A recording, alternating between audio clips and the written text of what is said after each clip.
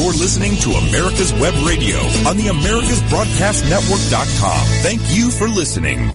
Good afternoon and welcome to America's Web Radio, and we're glad that you've joined us for this is my favorite show. I can't say that. I'd get everybody else upset, but the favorite show that I do with a favorite person, and it is Remembering Desert Shield and Desert Storm. And I have the honor and privilege of working with General Richard Dix, who was he was a big deal in Desert Shield and Desert Storm, and his commanding officer happened to be a guy named Norman Schwarzkopf. But anyway, that has nothing to do with what the show is about. What we talk about is really remembering all aspects and things about Desert Shield and Desert Storm. We don't ever want to let one veteran feel like any of his time was wasted, and it certainly wasn't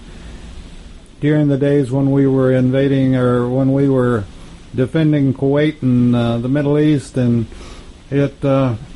we can't forget them. But anyway, with that being said, we're going to be entertained for the next few seconds from General Dix. Hey, la-de-da-de, hey, la-de-da-de, hey. We're going on a little run. We're going to have a whole lot of fun. Hey, la-de-da-de, hey, la-de-da-de, hey. I can run Atlanta just like this, all the way to Georgia and never quit. I can run to Columbus just like this, all the way to Benny and never quit, 'cause I'm airborne all the way. PT every day. Arriba. Gut it out. Arriba. Gut it out. You're going to get an abbreviated version today, David, because just as the Jody reflected, if you want to be airborne, you got to be thin and you got to be all in. And we're coming to you live from North Carolina on our way back to Georgia. And the wind is kicking up. And if you were coming out of the back of a C-130 in this, you would have a whole lot of issues trying to get to the ground. So deep trouble. I'm going to cut it short and turn it back over to you. And we have a special guest, I understand. Yes, we have my five-star general who will grace us with her presence today and give us a little insight from a spouse's point of view on, how spouses deal with combat deployments, both yesteryear and today, and potentially for the future. And that's Mrs. Cynthia Dix. And welcome, by the way, Ms. Dix. Thank we you. appreciate you doing this. There's I think there's two aspects of that, and one is the wife or spouse that is on a base, as compared to the one that is married to a reservist that's been called up and deployed, and there's a lot of difference there, and we'll talk about that. And Richard, one of the things that because of our friendship, I promote this show a lot with folks that have no military experience, and it's just amazing the number of Americans, and I believe you had pointed out that only 1% of the populace ever served in any shape, form, or fashion, and until you start talking to people, they have no clue, and this is why we do the show, and we're going to continue to do the show until can't talk anymore. Is that we can't let any of our veterans be forgotten, and Absolutely, David. there are so many ways we're working with. We want to remind everybody that of the Georgia Military Veterans Hall of Fame, and Colonel Rick White has done a fantastic job, and Paul, I can never say his last name, Liniger, right? Or close? Yes, But anyway, Senator Harbison is the overall sponsor and has been instrumental from the state capitol in making the Georgia Military Veterans Hall of Fame a reality. And it is super. And out of love and respect for veterans, please go down and take a couple of hours and go through and look at who from Georgia, the folks that have helped keep our country safe and made it what it is and preserved what it was and what it is. And this is, remembering our veterans is so important. And there are several, I didn't realize this, and I'm sure you've got the statistic because of the things that you're doing, Richard, is that 1 out of 4 homeless on the street, 1 out of 4 are veterans. Yes. And that's deplorable. Absolutely it's approximately 12 to 15,000 statewide currently in the state of Georgia. And we're working hard to get them off the street and get them into some affordable housing that can take care of them. You know, the old Indian saying of until you've walked a mile in my shoes, and particularly this season, this time of the year in Georgia, and I can't address every place else, but in Georgia, I go to bed at night and I pray for our homeless and I pray for our veterans. You know, a lot of times you'll hear people say, well, I can just imagine what you went through in Iraq or what. No, you can't. Not unless you were in General Dixie's little bitty boots. You can't imagine what he was going through. And I can imagine at night laying down on cold concrete and trying to sleep. And my heart it breaks. And this is why we have to remember the veterans. And, oh, well, they just can't handle it. Do you think you could handle it? And, you know, it's just our country is the most blessed country in the world, and our people are the most blessed people in the world. And when you go to bed at night, think about what you could do for a veteran, a homeless veteran. Absolutely. So we're going to talk about those that are left behind, and you wanted to talk about, I wanted to ask you too on a current event level, what we have our coronavirus, and I know I'm taking precautions and not extreme crazy anything, just Richard knows our situation here at the studio. We're a small business, and quite frankly, I can't afford to get sick. And as I went into church yesterday, the organist was coughing. There were a lot of people in our narthex that were coughing. And I said, you know, I don't want to catch something. So I got up and left. And I don't think God's going to do anything to me for leaving, but it wasn't me, it was them that was coughing, and I didn't want to stay there. So, you know, you have to take care of yourself. Absolutely. You know, and the military takes extraordinary precautions to protect the force. And, you know, the same things that we do to protect ourselves from the flu are the same things that we need to do to protect ourselves from this current strain of the virus. And it's not a new virus per se, but it's a new strain. And, so the CDC is working on that aspect to make sure they got a vaccine and they get it out worldwide. But, you know, wash your hands, cover your mouth when you sneeze. If you're not feeling good, stay home. And at the first sign of something being wrong, go ahead and get to the nearest medical treatment facility and get taken care of, so you don't pass on whatever little bug you may have just picked up to the rest of the force. And that's what the military is working on, you know. And you got the Defense Logistics Agency preparing to get the protective gear worldwide, similar to what we did in the Ebola outbreak a couple of years ago. So the forest will be protected. The American people will be protected. We've got to stay calm, and we've got to remind everybody that, this virus has been around. And, the Lysol disinfectant spray is real good at disinfecting and knocking down that particular virus and rendering your houses safe. So maintain your current cleaning procedures and, just take it from there. We'll be fine.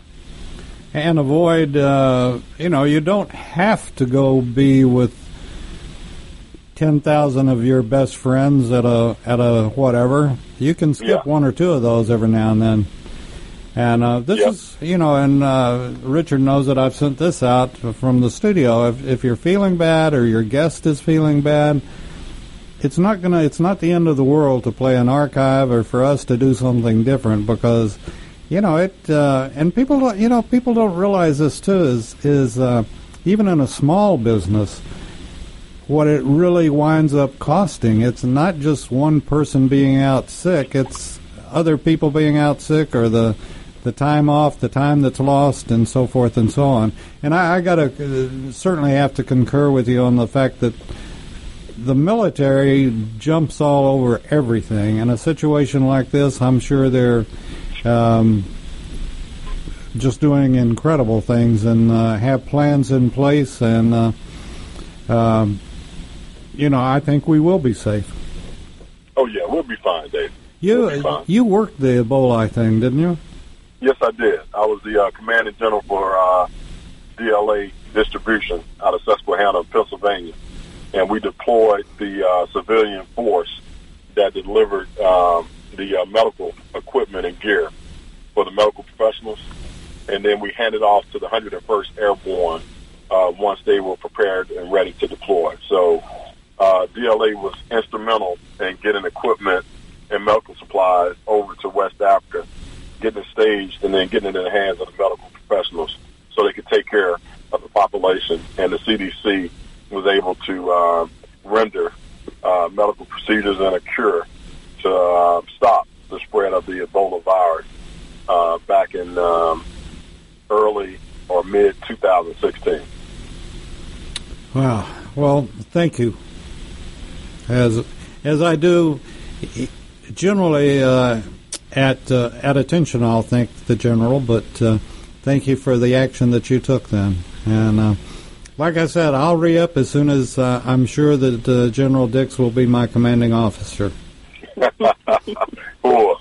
And I can get a waiver for 110 years old. I'll be ready to serve with you anytime, David. Cool. So we've got a lady next to you that obviously knows what it's like to be left behind. How many times has that happened? Let's see. What, about 4 or 5 times? Six times. 6 times.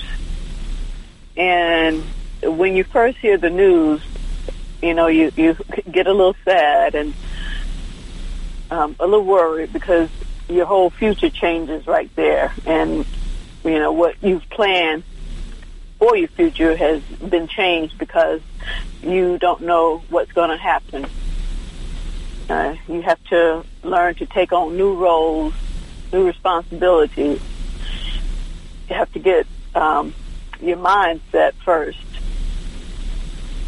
And, that's a lot of setting, too, when you get to thinking about it, because just like you said, and we're all friends, but I don't know all of your role, I don't know all of Richard's role, and so all of a sudden you're taking on 2 roles when your spouse is gone, in many cases.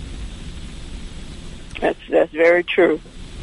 Let me ask. David, yes, when sir. I deployed to Croatia in support of the Bosnian operations, we lived off of the military installation in the German village of Rodenbach near Kaiserslautern, Germany. So those aspects of a reservist spouse being away from the military installation, Cynthia has dealt with that in the past. Yeah, but what was different, there was a military community nearby that we could plug into, and we also had the family support groups that were very helpful, and I did engage in those and become part of those so that I could keep in touch and had other spouses around that were in the same situation.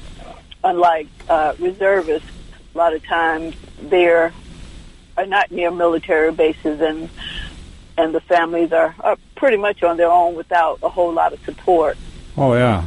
This is... The Army's done a great job recently of making sure that they get the family readiness and the family support groups out to reserve elements and National Guard troops to help them out and stuff. But, just like anything else, David, if you don't know about it, you can't plug in. If you don't plug in, you can't benefit from it. So that's right. I didn't realize you were in Kaiserslautern? Yeah.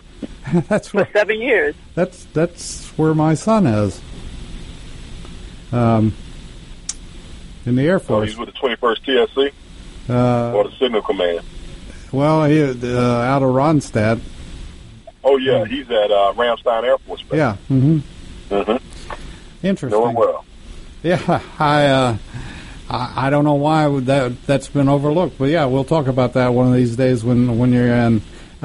Anyway, yeah, the difference is, and we started this during Desert Shield, I believe it was Desert Shield, when that was basically the first time the, I don't want to say first time, but one of the biggest times that the reservists were called up, correct?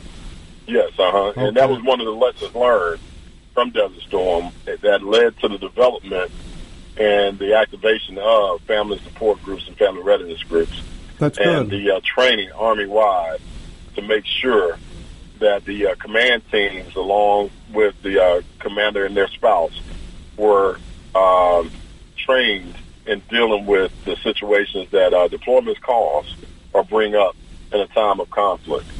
Well, this was something that we took on as a radio station, was reminding folks that if your neighbor has been deployed, the wives, as a reservist, you know what could happen, but gee, it just really most of the time doesn't ever happen, and yet it did happen. And so we reminded people, if your neighbor next door has been deployed, offer to help that wife out, offer to change the light bulbs, offer to do whatever, fix the gate or do whatever it is.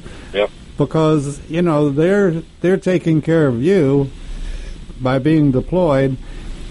Help them out, and it was a whole new experience for a lot of folks. Absolutely. And it transcended gender, because there were wives and husbands that were left behind. Oh yeah. That were placed in the new roles that they haven't rarely or traditionally taken part in, and I tell you, other wives reaching out to help male spouses and the children, and doing hair, and getting kids to and from soccer practice, while they were working on the installation or off the installation. It takes a village, and the military community is a great village. I'll let Cynthia speak on that.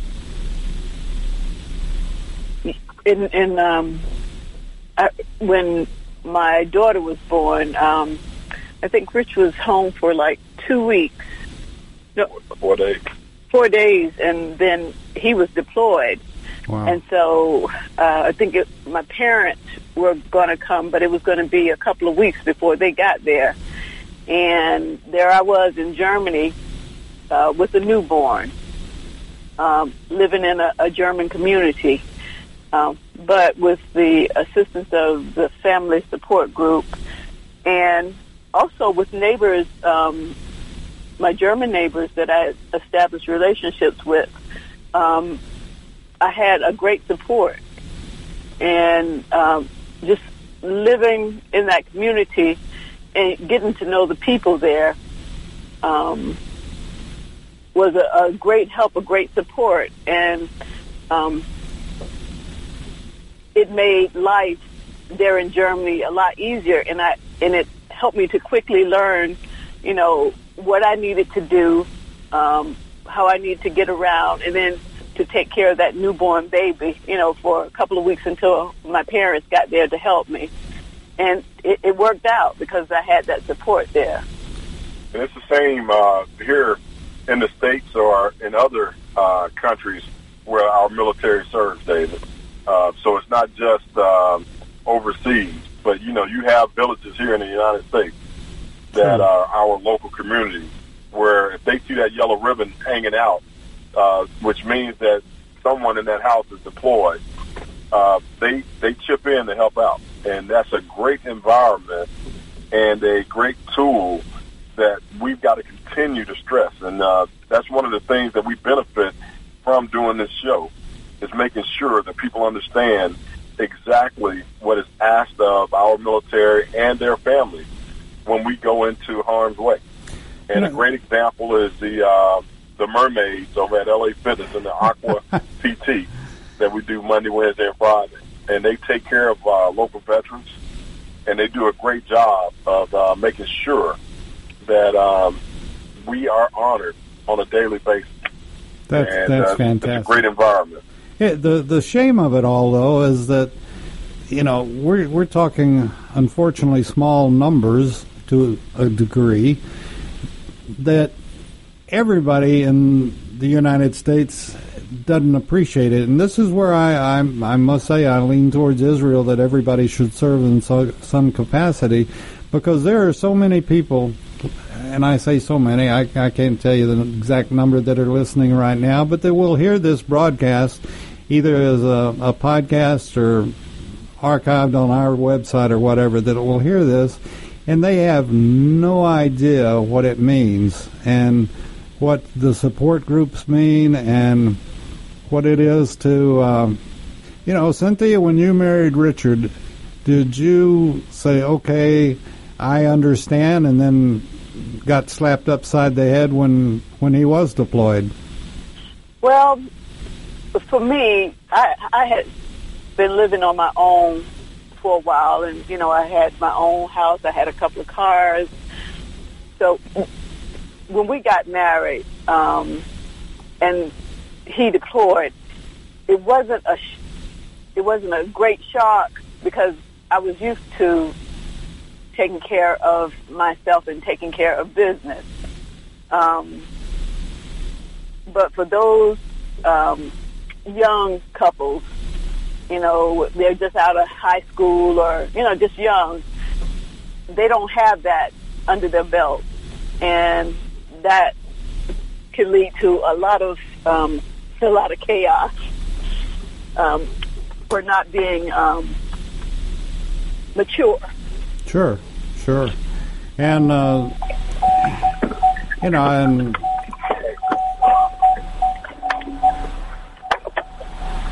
Richard, I don't know what you're doing, but it sounds like the alarms are going off. This is a whole different aspect of the military, and it's even when you're packing to be deployed, it's different. If you're at home packing or if you're on base packing, it's different in many ways. But absolutely.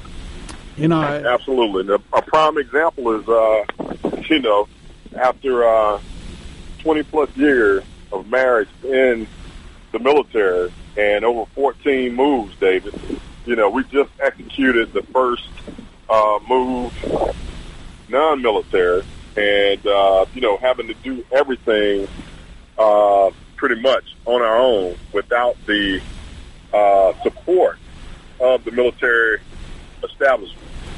And it opens your eyes, but it also makes you grateful for the institution and the support that the military brings. And the American people make that possible. But a lot of our citizens, that less than 1% that never serve, they don't understand, or the 99% that don't serve, they have no idea what military personnel and their families go through. And the the Department of Defense civilians and their families and what they go through. You know, as we've talked in the past, Richard, the military is a psychology class in the works, and it's taking on, you know, how much of that has changed since the revolution, since the wars of the states, the wars of the Indian Wars and all this, and yet they continue. There's just something in the military that it's a psychology of some sort that they know when and where and how, and if they don't know how, they're going to figure out how.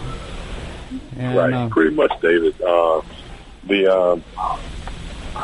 You know, like we talked on several shows before, you know, war in its true essence hasn't really changed over time. Technology has changed. But the same concerns that the spouses that were supporting the Revolutionary War, all the way to Desert Storm and beyond, those concerns, they never change. You know, they sit there night in wondering if their spouse is going to return. Sure. And if they're going to be okay. And what the future holds. Yeah, absolutely, what the future holds. And the support systems that bring us together as a nation and makes us the greatest army in the world are the things that we benefit from.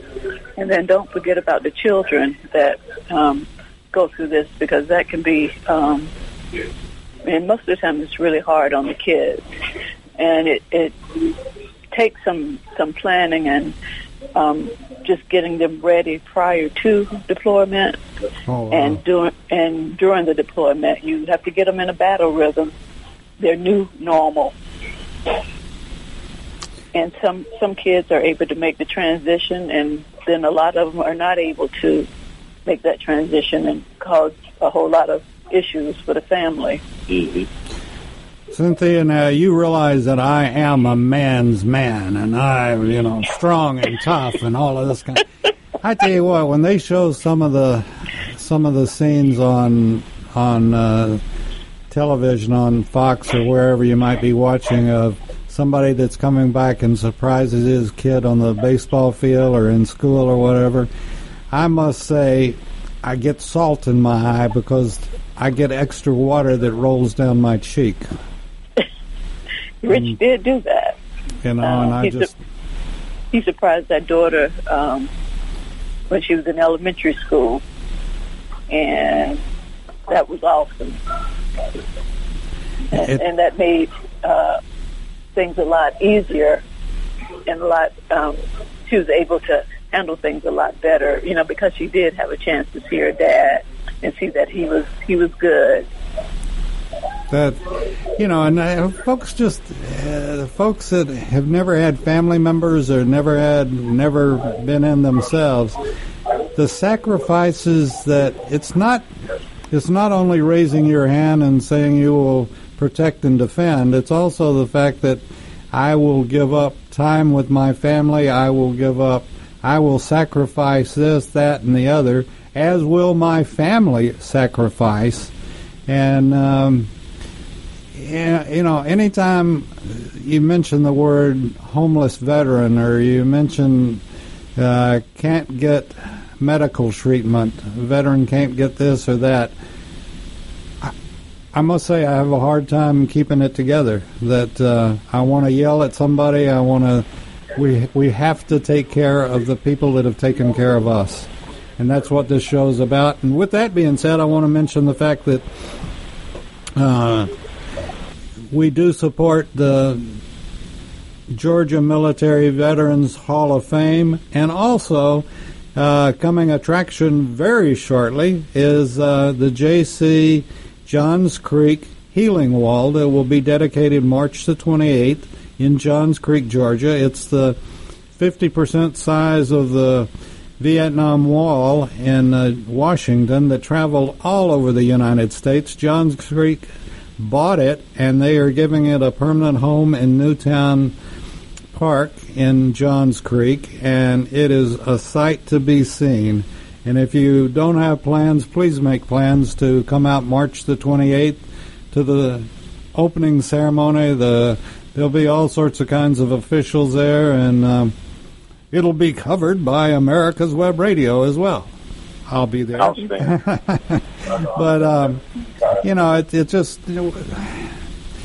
what's the old saying? If you don't read and respect history, you're doomed to repeat it. And Amen. we just can't repeat some of the things that have happened in the past.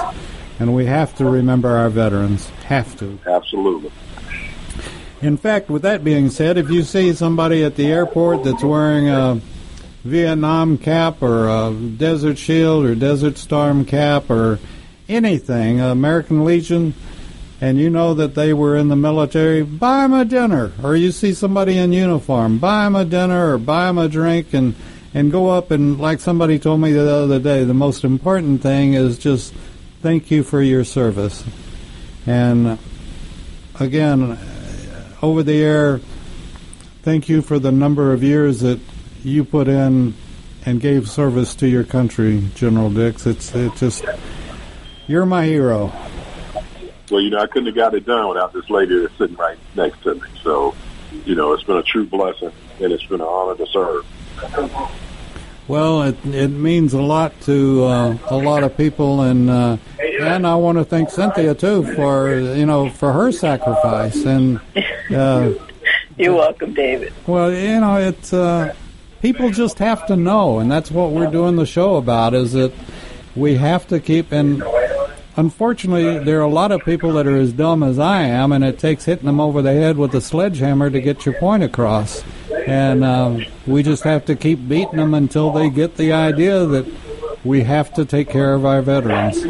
And we have to take care of them in many, many ways. And it shouldn't be, oh, well, they're just veterans, or, oh, well, they just couldn't handle it. No, they've been through, like the old Audie Murphy movie, to hell and back, and that's many veterans have. And you're never too young or too old to reach out and say thank you and appreciate and respect the veterans. So we've got. What was your biggest issue, Cynthia, when Richard was gone? Let's see, the biggest issue during wintertime. During the snow.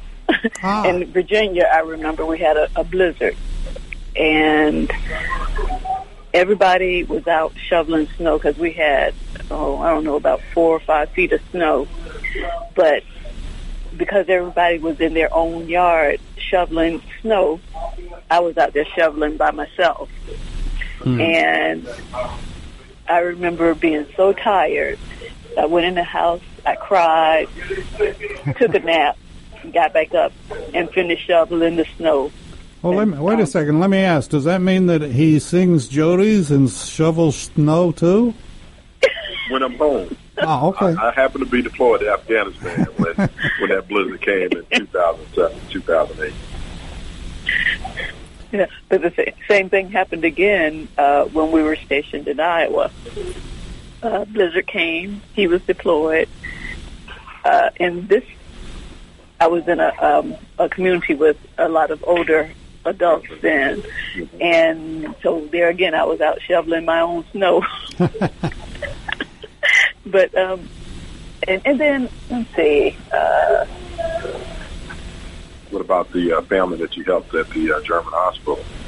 One of their service members was deployed. Oh, yeah, the son had to be rushed to the emergency room, and the mom, of course, didn't speak German.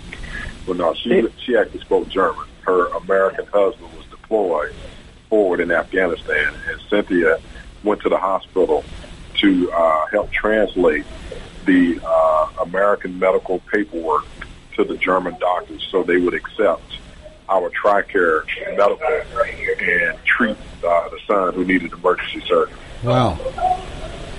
Why, that's quite a responsibility. Cynthia, let me ask, is there, and this may, I assume that there's no way that you can say, oh, well, I'm used to this. Because every deployment's going to be different. Every deployment situation is going to be different. Our task is going to be different. And I assume that there's no getting used to it, I guess is what I'm looking for. No, it's not, because you never know what you're going to come up against. You don't know what the future is going to hold. And I know that you're only 22 years old, Cynthia, so of course, this may be asking way out of the realms, but you probably have been through it with and without the computer and with and without yes. Skype and all of that. So did that, I know during SHIELD and Storm that you did have access to the computer and to the ability to see Richard. How? Give us a little scenario of the difference before and now. Before, we had the computer, but we didn't have video chat. Right. We could communicate via email and telephone. And mail.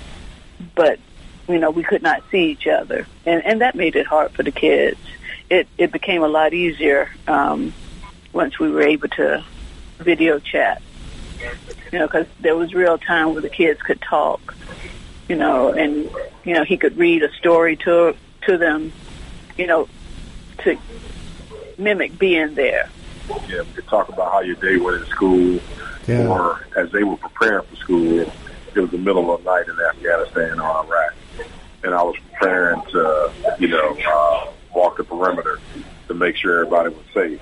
And then, get into bed for, some sleep. And the kids were getting ready to go to school.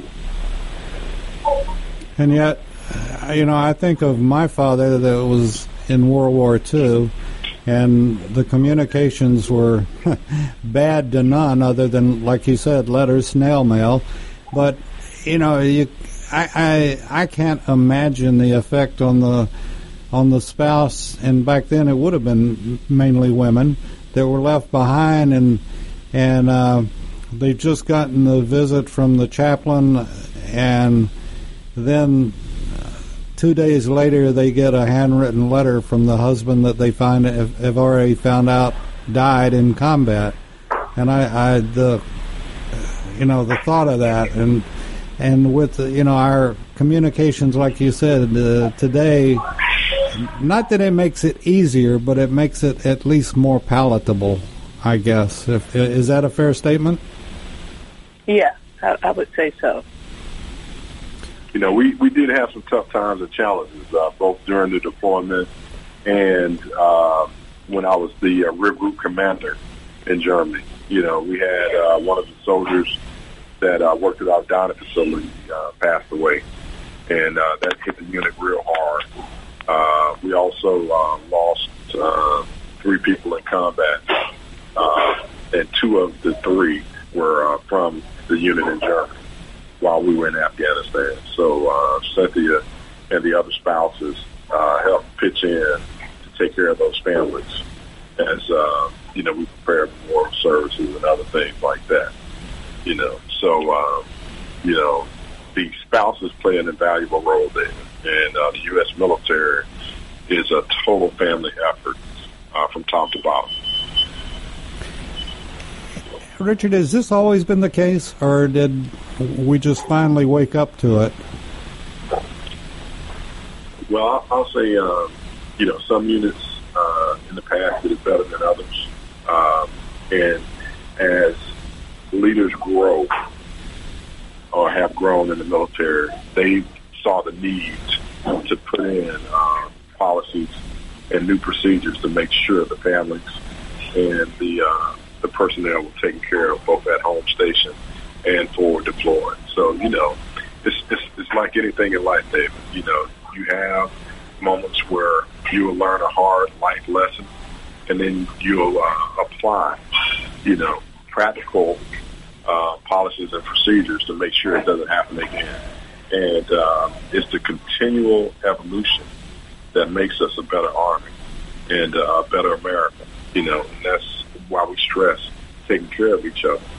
And, remembering that we're at our greatest when we participate as one. Richard, I'm getting sort of tired of all this. You always come up with some of the most profound statements, and I feel like I'm sitting here with my finger in my ear. And, you outdo me every show by miles. And what you just said was just incredible.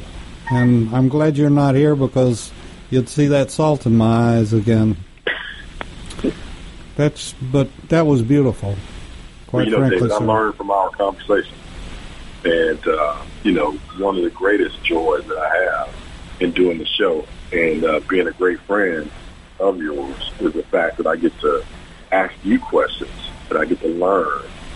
And, I try very hard to practice what I preach. I want to make sure that the insight that we're providing is just that. It's insight. It's great dialogue, great conversation. But more importantly, it's a conversation or a dialogue that brings us together, not pushes us apart.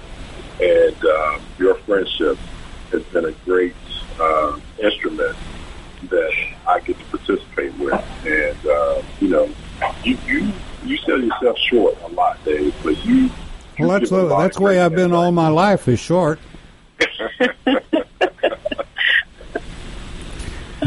Touche.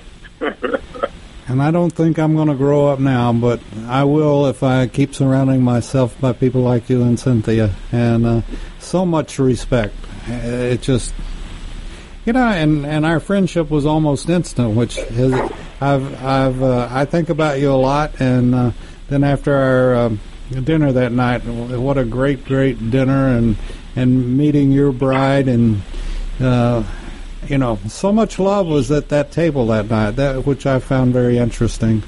It was just a neat evening. But so, what do you? Let's get some people to join the military today. I think I know what my son has gone through, and he's got to travel the world, and I think kids overlook what an opportunity the military is. Absolutely. I met a young man 2 weeks ago, David. His last name is Cross, and I'll leave it at that. Great young man with great potential. And, he recently discovered that college may not be the right avenue for him right now, but he's on the right track. And I was introduced to him, or reintroduced to him, and I had a great conversation with him and talked about what he wanted for the future. And I told him that, the military is a great way to see and develop and get prepared for the future. And I linked him up with the Army recruiter, the battalion commander for the city of Atlanta and the surrounding metropolitan area. And they had a great conversation.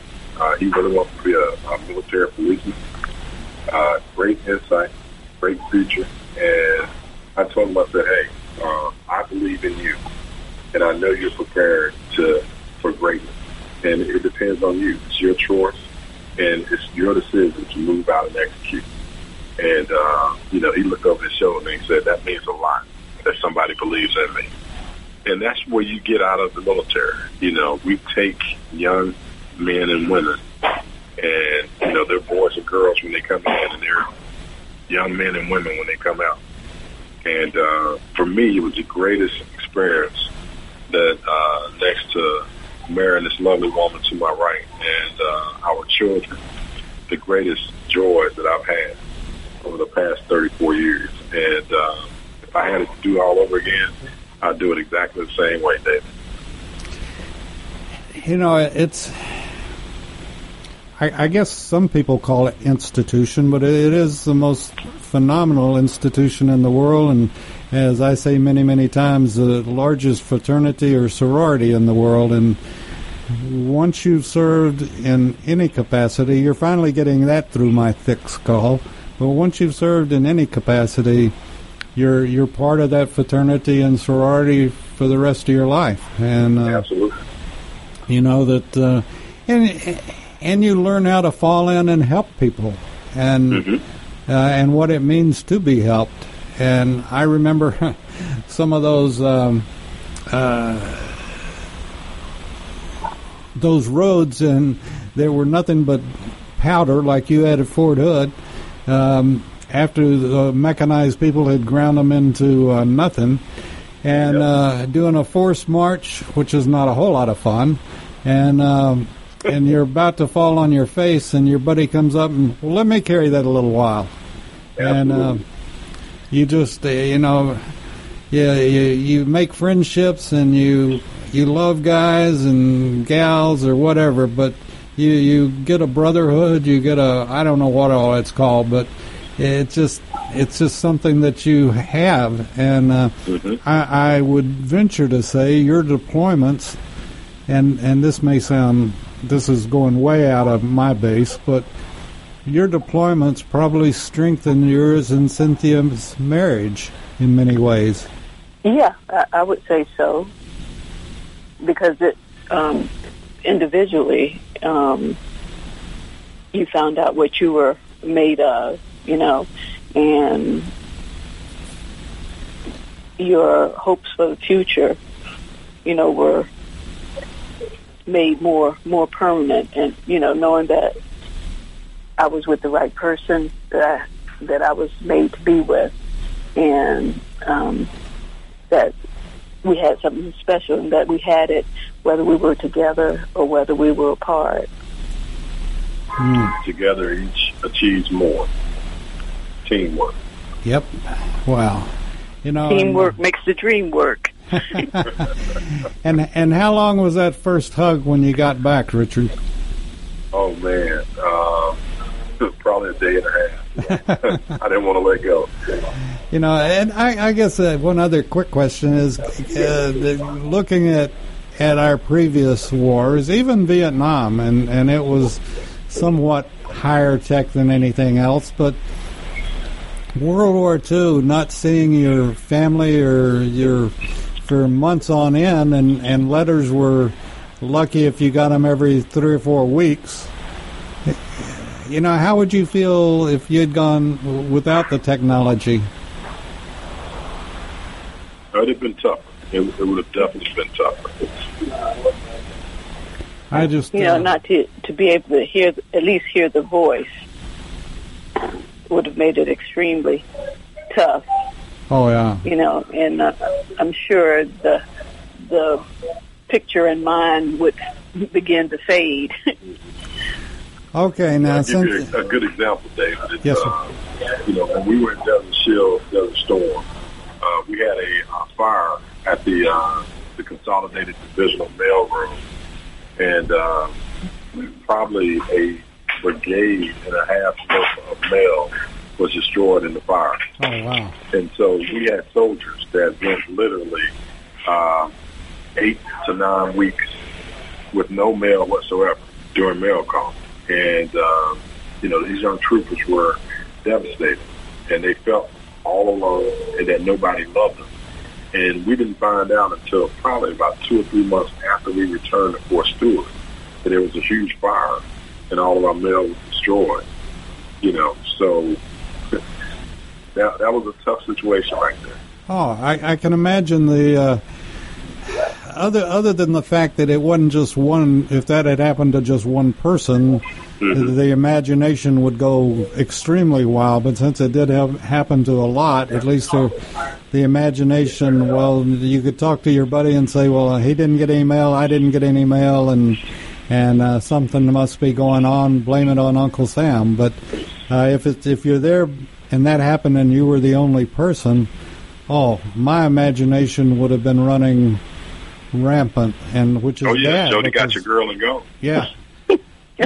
You took the words out of my mouth there, Richard. And how'd you know what I was thinking? I told you, man, it's a good friendship. It's a good friendship, David. And it's just, and this is just one of, hundreds of thousands of things that you know, you crawl on a cot to go to sleep, and you don't know what's going to happen next. And if they ain't been there and done that, then keep your mouth shut. And you know, I just I pray over our veterans, and thank goodness we're basically not at war today. And it would be a blessing if we never had to send troops into harm's way again. That would be the most fantastic thing that could happen. Mm-hmm. But unfortunately, I doubt that will ever happen. Absolutely. Man can't handle man very well, and it's got to be the woman's fault, I would think. All right, David. Blame it on the spouse. If Cynthia, let me ask you one last question. If you had advice to give to, I guess it doesn't matter the age, but say a younger couple maybe that looking at the first deployment, well, what's the advice that you would give the spouse? Is to decide every day that you love. You know, decide that every day and live by that. I think the reassurance from the spouse is are we on the same plane? David, the other thing I would say is to get involved, you know, with other spouses that are in your situation. Get involved in the community, you know. Mm-hmm. Just get involved and continue to live and support and decide every day that that person that is deployed, that you love them. Yeah, work hard to make someone else's day a good day. It makes your day go a little bit faster. Yes, sir. I tell you, two of the neatest people in the world I'm talking with. And I think we got to have dinner again one of these times pretty soon. Absolutely. Looking forward to it. You know, and I can't believe I've been so blessed by getting to meet you all and be friends with you all. And this is what the military brings out, the best of everybody, I think. And I hope the people that are listening will take some of our advice. If you've got a son or a daughter that hasn't quite made up their mind what they want to do tomorrow, then have them look at the military. Have them call us. Have them email us, and we'll give them an answer. You know, and we're more than happy to do that. And if you know someone that's been deployed, or you know a family that's their husband or wife or whatever is deployed, then just do a little something extra. Make that extra pancake, make that extra dessert or salad or whatever, and just let them know that you appreciate the person that's been deployed in whatever circumstance, and ask them, whether it's in your church or in your association or at your school, whatever it happens to be. And when you get the opportunity, thank them for their service. That, we weren't exactly thanked for our service, and not me, but my friends that were coming back from Vietnam, we weren't thanked for our service, but today they are being thanked for their service, and I think they should be. And it's well deserved. And you should be too, David. Well, you and I have discussed that a few times, and anyway, it is important, and it's you don't realize how important until you've raised that right hand, and then you say, I think I just said I'll go die for my country, and that's what you've done. And it's not a matter of being a hero or anything else. It's a matter of giving back to a nation that's given to us and continues to give to us. We may not always agree with everything, but we still live in the best country in the world. And I love it, and I love our flag. Right. Absolutely. And we still got work to do. And we still got to level the playing field. Yes, and, sir. As long as we hold to that aspect and work together to achieve that, we'll continue to be a great nation. I believe it, and I just hope other people will realize some of the things that we're going through right now.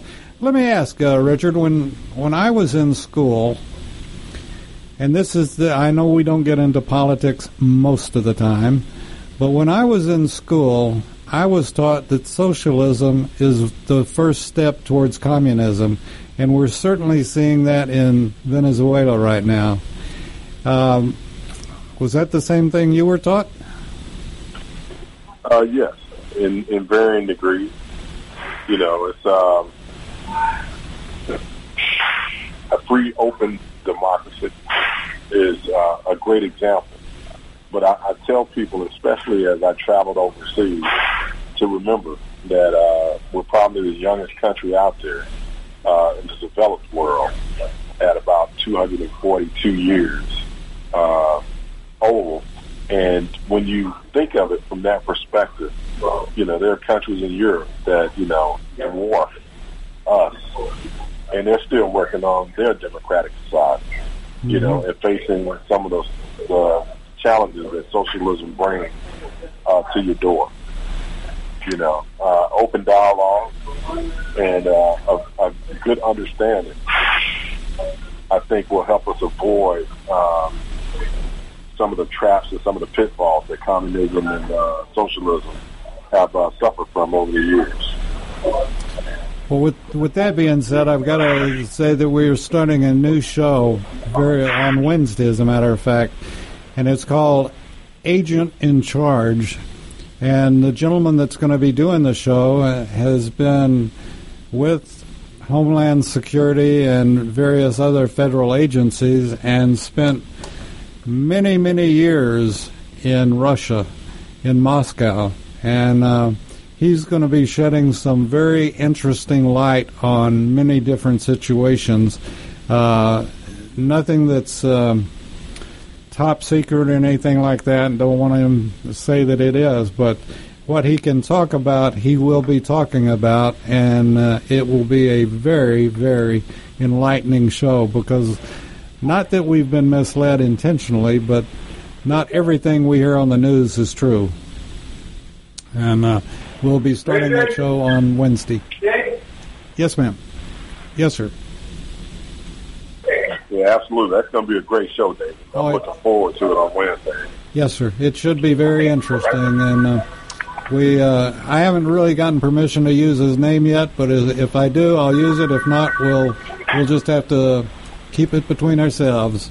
But anyway, with that being said, I've got to put the plug in the jug and get out of here. And I want to thank General Dix and his commanding officer, Cynthia Dix, for a great show. And I hope people will, not only that have listened to it today, but will replay it, but also tell their friends to listen to the archive. This was a very important show. General Dix, thank you, sir. Absolutely. Have a great day, Dave. And keep working on that voice. I believe Broadway has a place for you. Cool. We'll see you all. Hope to see you soon, David. Thank you, ma'am. You're listening to America's Web Radio on the AmericasBroadcastNetwork.com. Thank you for listening.